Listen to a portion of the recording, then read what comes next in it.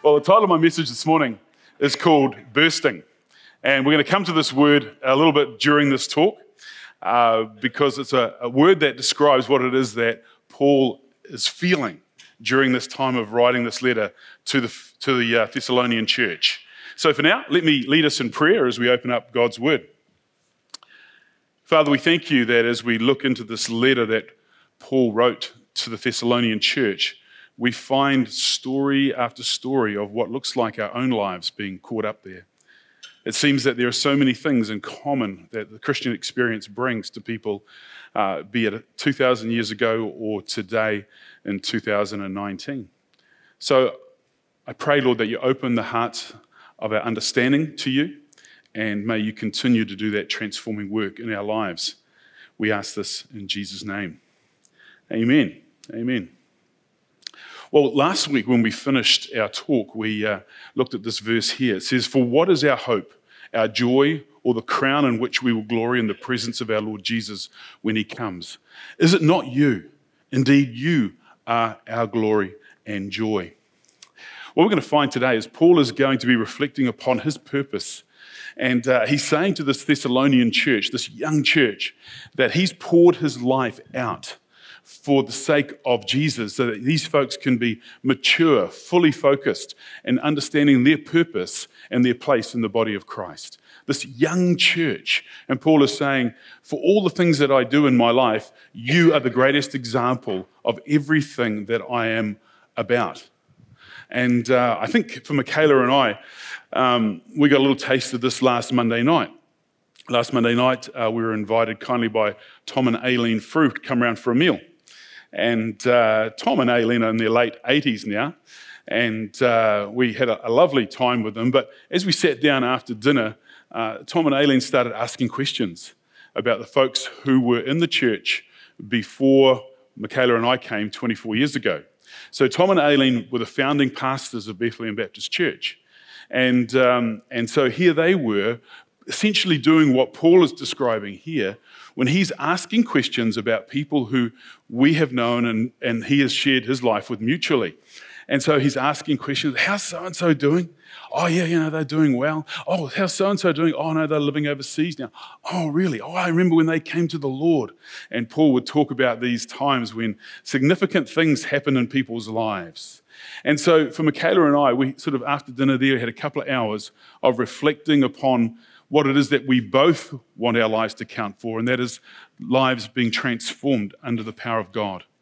And so for us to be there, it's a little bit like I suspect Paul was when he was thinking, teaching, ministering, encouraging others to say, look, my life poured out is worth it when I see lives being transformed and changed.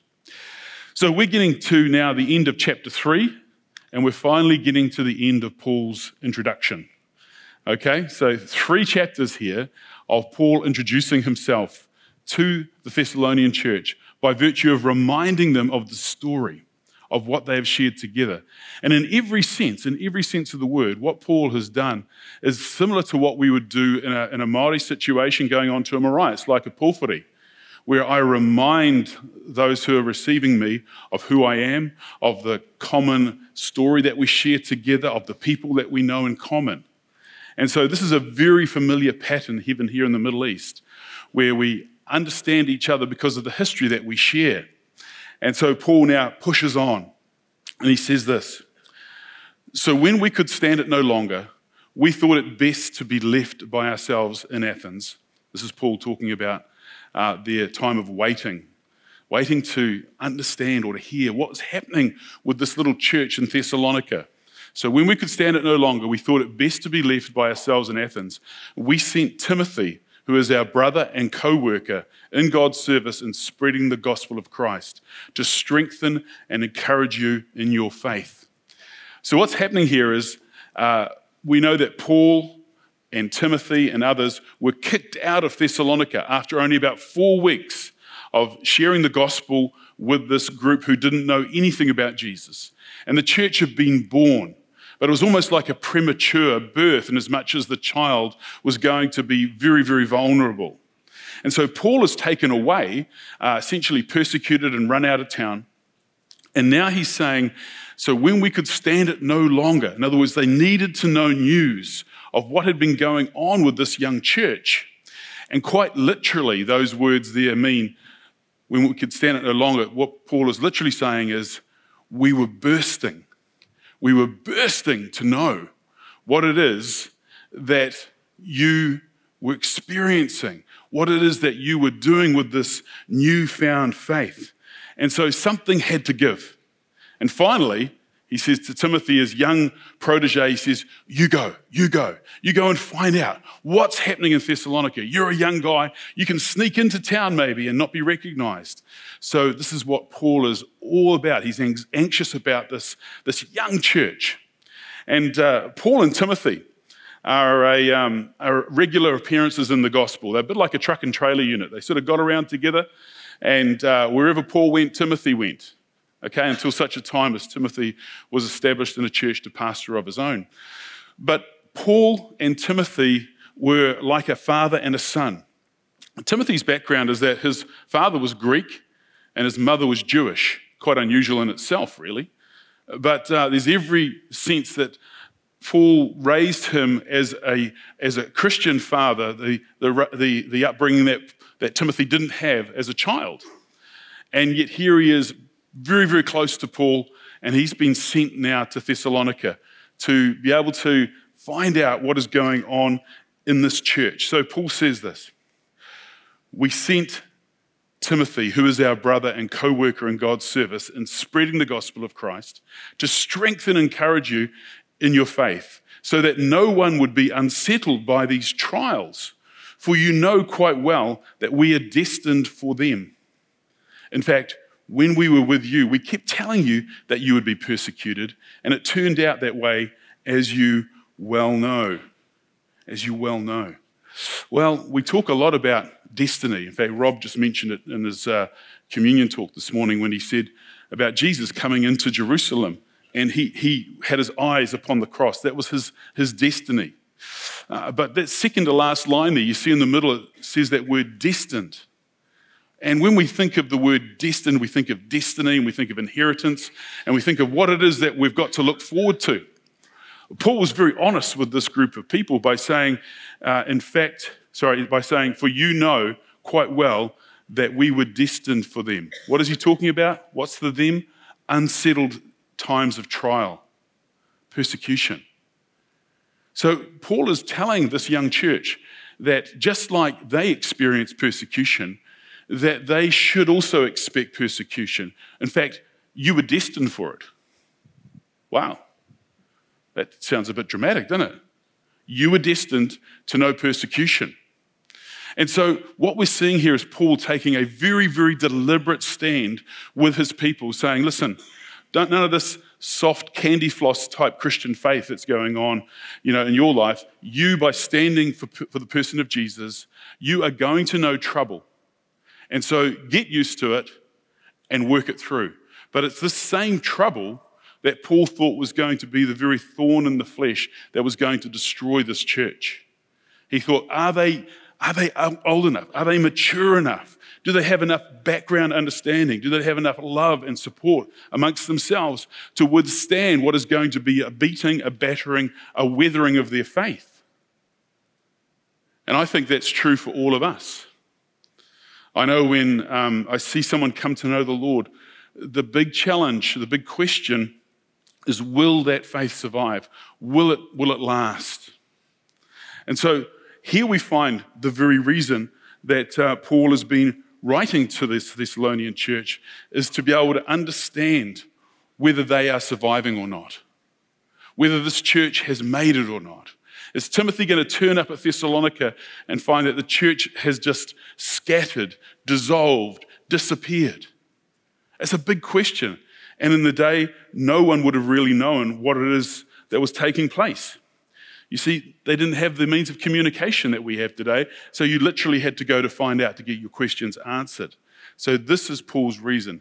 And so Paul says, for this reason, when I could stand it no longer, I sent to find out about your faith. I was afraid that in some way the tempter had tempted you and that our labors might have been in vain. This is the reason why Paul writes this letter. to tell them of his struggle, to understand and to know what it is that the Thessalonian church is going through. Now, we live in a world of modern means of communication. You can just zoom into anybody, anywhere with your cell phone, right? We're all used to that. The likes of phone calls, texting, FaceTime, all that good stuff. But in this day, there was this period of silence, a really long silence. And we actually don't have these silences very often these days, do we? I was thinking about it. What is it that happens these days where there's silence and anxiety all at the same time, this waiting and wanting to know? My mind went to the likes of the space shuttle program. When the space shuttle or those Apollo missions re-entered the Earth's atmosphere, they have a period of radio silence for anywhere up to 6 to 7 minutes, depending on the angle of re-entry. And this is a really, really tense and anxious time for Houston, for NASA control, when because of the atmosphere that they're burning through literally at 3,500 miles an hour, that's a mile every second, okay, it's a mile every second, there's no radio contact. So mission control just sits and waits. And there's silence in the room. And then finally there's a crackle on the radio. Yes, we're here, we're still here. We've made it through re-entry. Now, they worry because there's been times when that hasn't happened and spacecraft have burnt up. But this anxiety, and you can imagine Paul in that same place. In the same sense, I remember about 9 years ago, our son Taylor was in the army and he was doing his 4 months basic training. And right at the very end of the basic training, they had to go on an exercise called Final Challenge. It was the final challenge, okay? And they were away for 10 days, and they got told that not all of them would make it back as soldiers. Some of them would be kicked out. So we talked to Taylor on the phone. Okay, mate, you're good. We'll be praying for you. Okay, thanks, Dad. Thanks, Mum. And off he goes. And so for 10 days, we haven't got a clue what's happening. We sort of figured no news is good news because he hasn't broken anything. And then finally the phone goes and we answer it. And he says, yeah, I made it. I got through. Oh, congratulations. Only 50% of the people who entered into that training made it through. And so here is Paul feeling this anxiety about this church that he's poured his life into, risked his life, in fact. And understandably, he wants to know what's going on. One of the parables from Jesus' ministry talks about the same thing. And I'm going to refer to that this morning.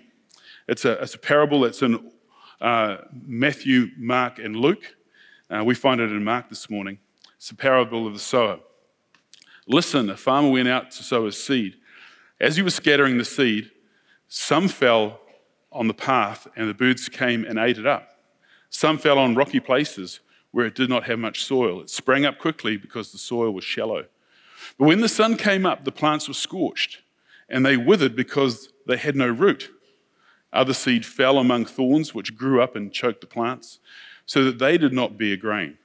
Still other seed fell on good soil. It came up, grew, and produced a crop, some multiplying 30, 60, some 100 times. Then Jesus said, whoever has ears to hear, let him hear. Now, what happens in the story is the disciples challenge Jesus and say, we don't really understand what's going on here.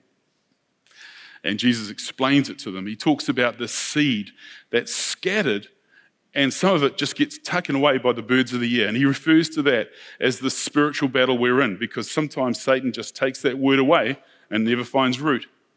For others, this seed is planted so shallowly, that's a good word, so thinly that it quickly dries up in the shallow dirt without any water in it and dies. And then there's the seed that grows, it grows well, but then it gets choked out by the concerns and the worries of the world.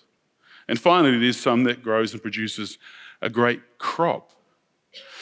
You know, when I was first a Christian, I'd read this parable. I would get on my knees literally, and I'd pray, God, please, don't let the tempter get me. Don't let the tempter get me. Don't let my roots be shallow. And Lord, in my life ahead, don't let the things of this world choke me. Don't let them suffocate me and cause me to die. I want to be 30, 60, 100-fold. That's what my prayer, and it went on and on. And somewhere in the midst of this prayer, something changed. And I look at this parable in a different way now. I'm saying, Lord, let me help this seed grow. Let me cast the seed in a way that allows to be deep-rooted and for that seed to grow, and we can see fruitfulness coming out of the seed that's sown. Yeah?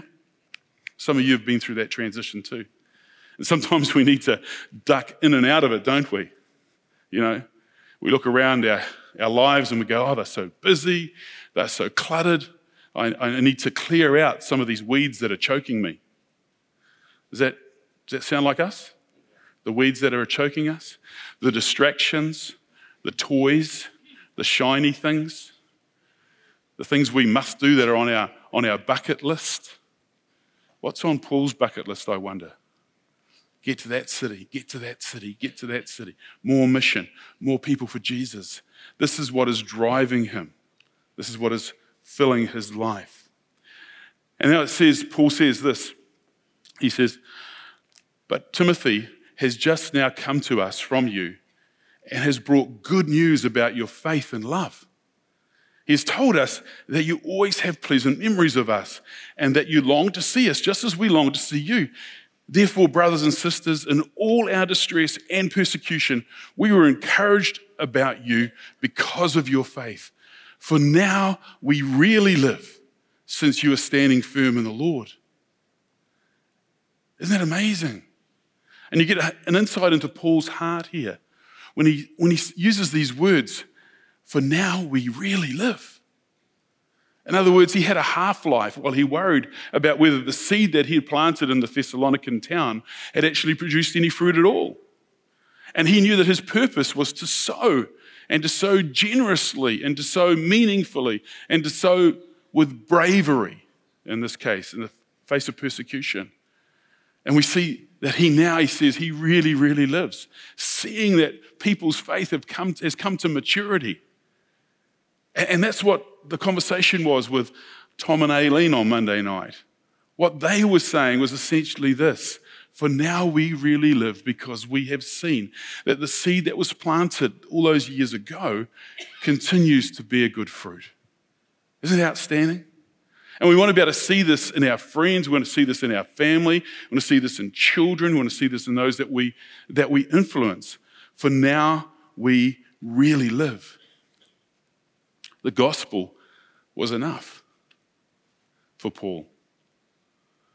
To live for the gospel, to share the gospel, to see Christ being formed in others, caused him to have a full life that wasn't filled with extra things.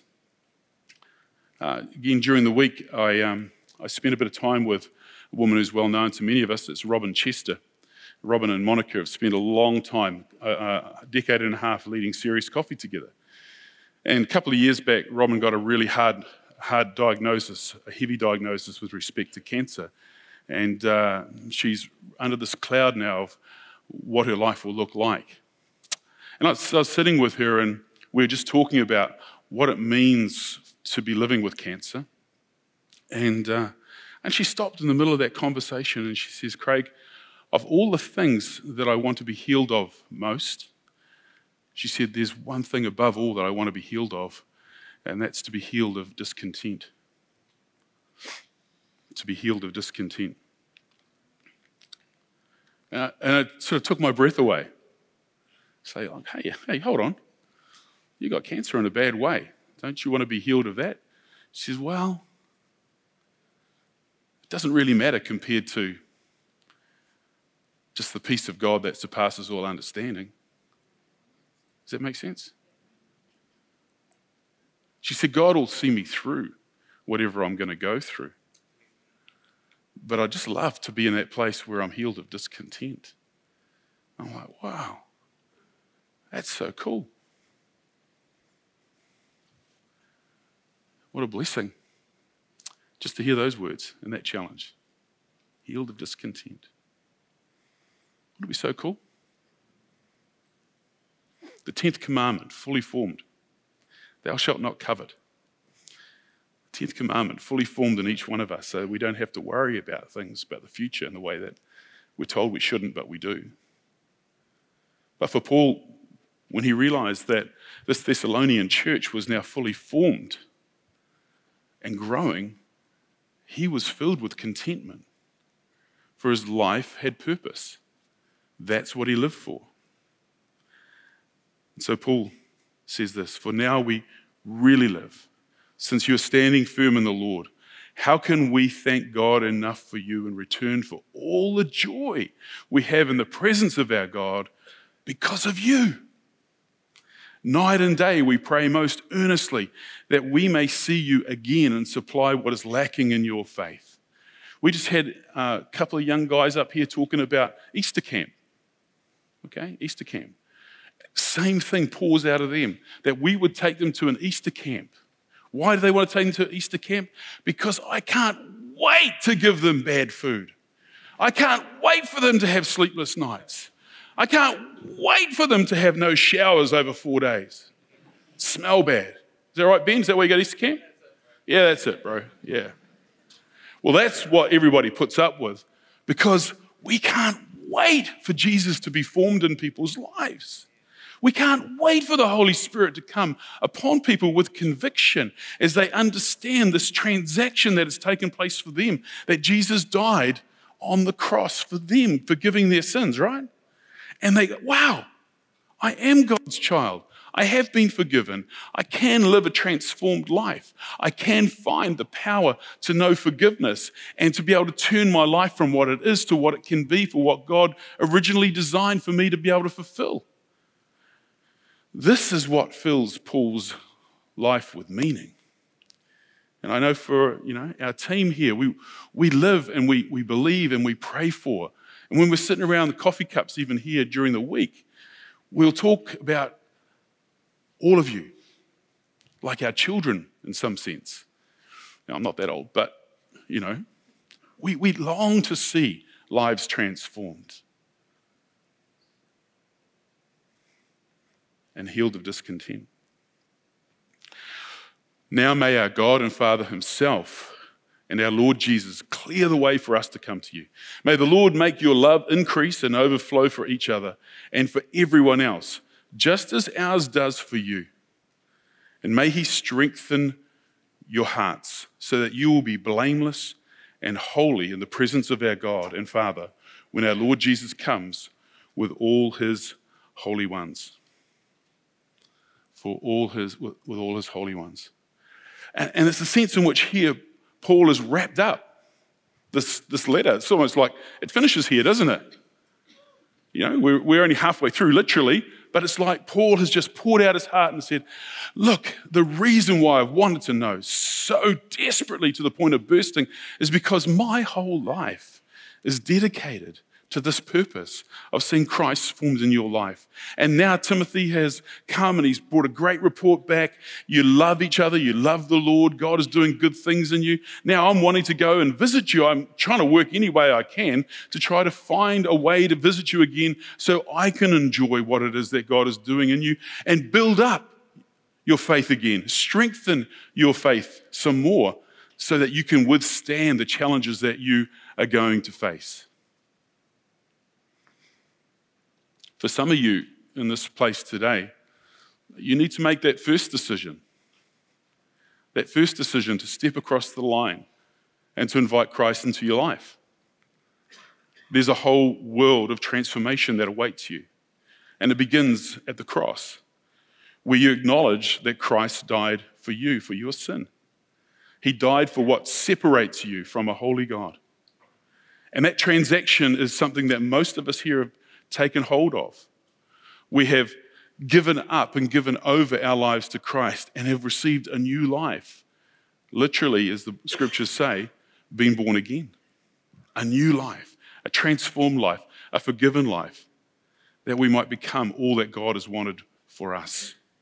And the choice is yours. It's not something anybody can do for you. They can't make it for you. If your parents baptized you when you were a child, that didn't make it your choice, it made it your parents' choice. The gospel is about freedom, the freedom to make a choice to follow God and to accept what Christ has done.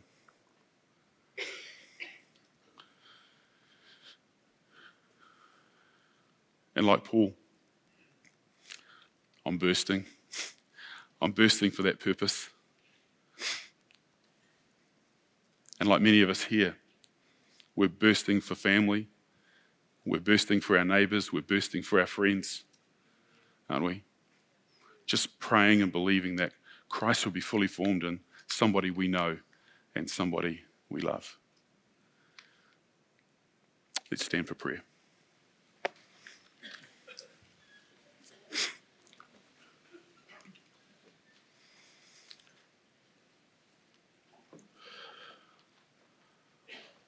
God, there are times when I just wish I could control the world. We all have these thoughts where we could just simply plant that seed of revelation in every soul on planet Earth, to allow that seed of faith to be established in somebody's life, that it would grow to bring people to maturity in Christ. We've all had this thought, Lord. We've all had it for those who surround us, those who we care for, those who care for us, that they would know Christ and the fullness of all that that means to be found in Him, to know His forgiveness. So, Lord, we just want to pray today. We think of people in our minds now, friends and family, people we love, people we care for, people whose paths we've crossed, and we, like Paul, just burst or want to burst for the sake of them knowing you. So, Lord, we enter into this sort of place where Paul is, a desire to see the gospel shared, a place where he is content with nothing else but Jesus, a place where he can let go the things of the world. And so, Lord, we wrestle with this, the persecution, the challenge, sometimes just that shrug of indifference as people shake us off with our Christian faith. But Lord, we thank you. We thank you. We thank you for the gospel born in us. We believe for it, Lord, to be 30, 60, 100-fold. We stand against the choking weeds of this world that would surround us and just obscure the cross and make Jesus just another part of our busy lives. Lord, we stand against that, and we repent of that. And we repent of that shallow rootedness, Lord, where we haven't taken that time to build that soil around our roots. We haven't invested in prayer and scripture reading and fellowship, and we're struggling because it can get hot out there and we can die quickly. So God, we come before you afresh today, and we just ask, Lord God, that you meet us where we're at and help us, Father. Help us, Father, to be at that place of bursting where you are enough. We ask this in Jesus' name.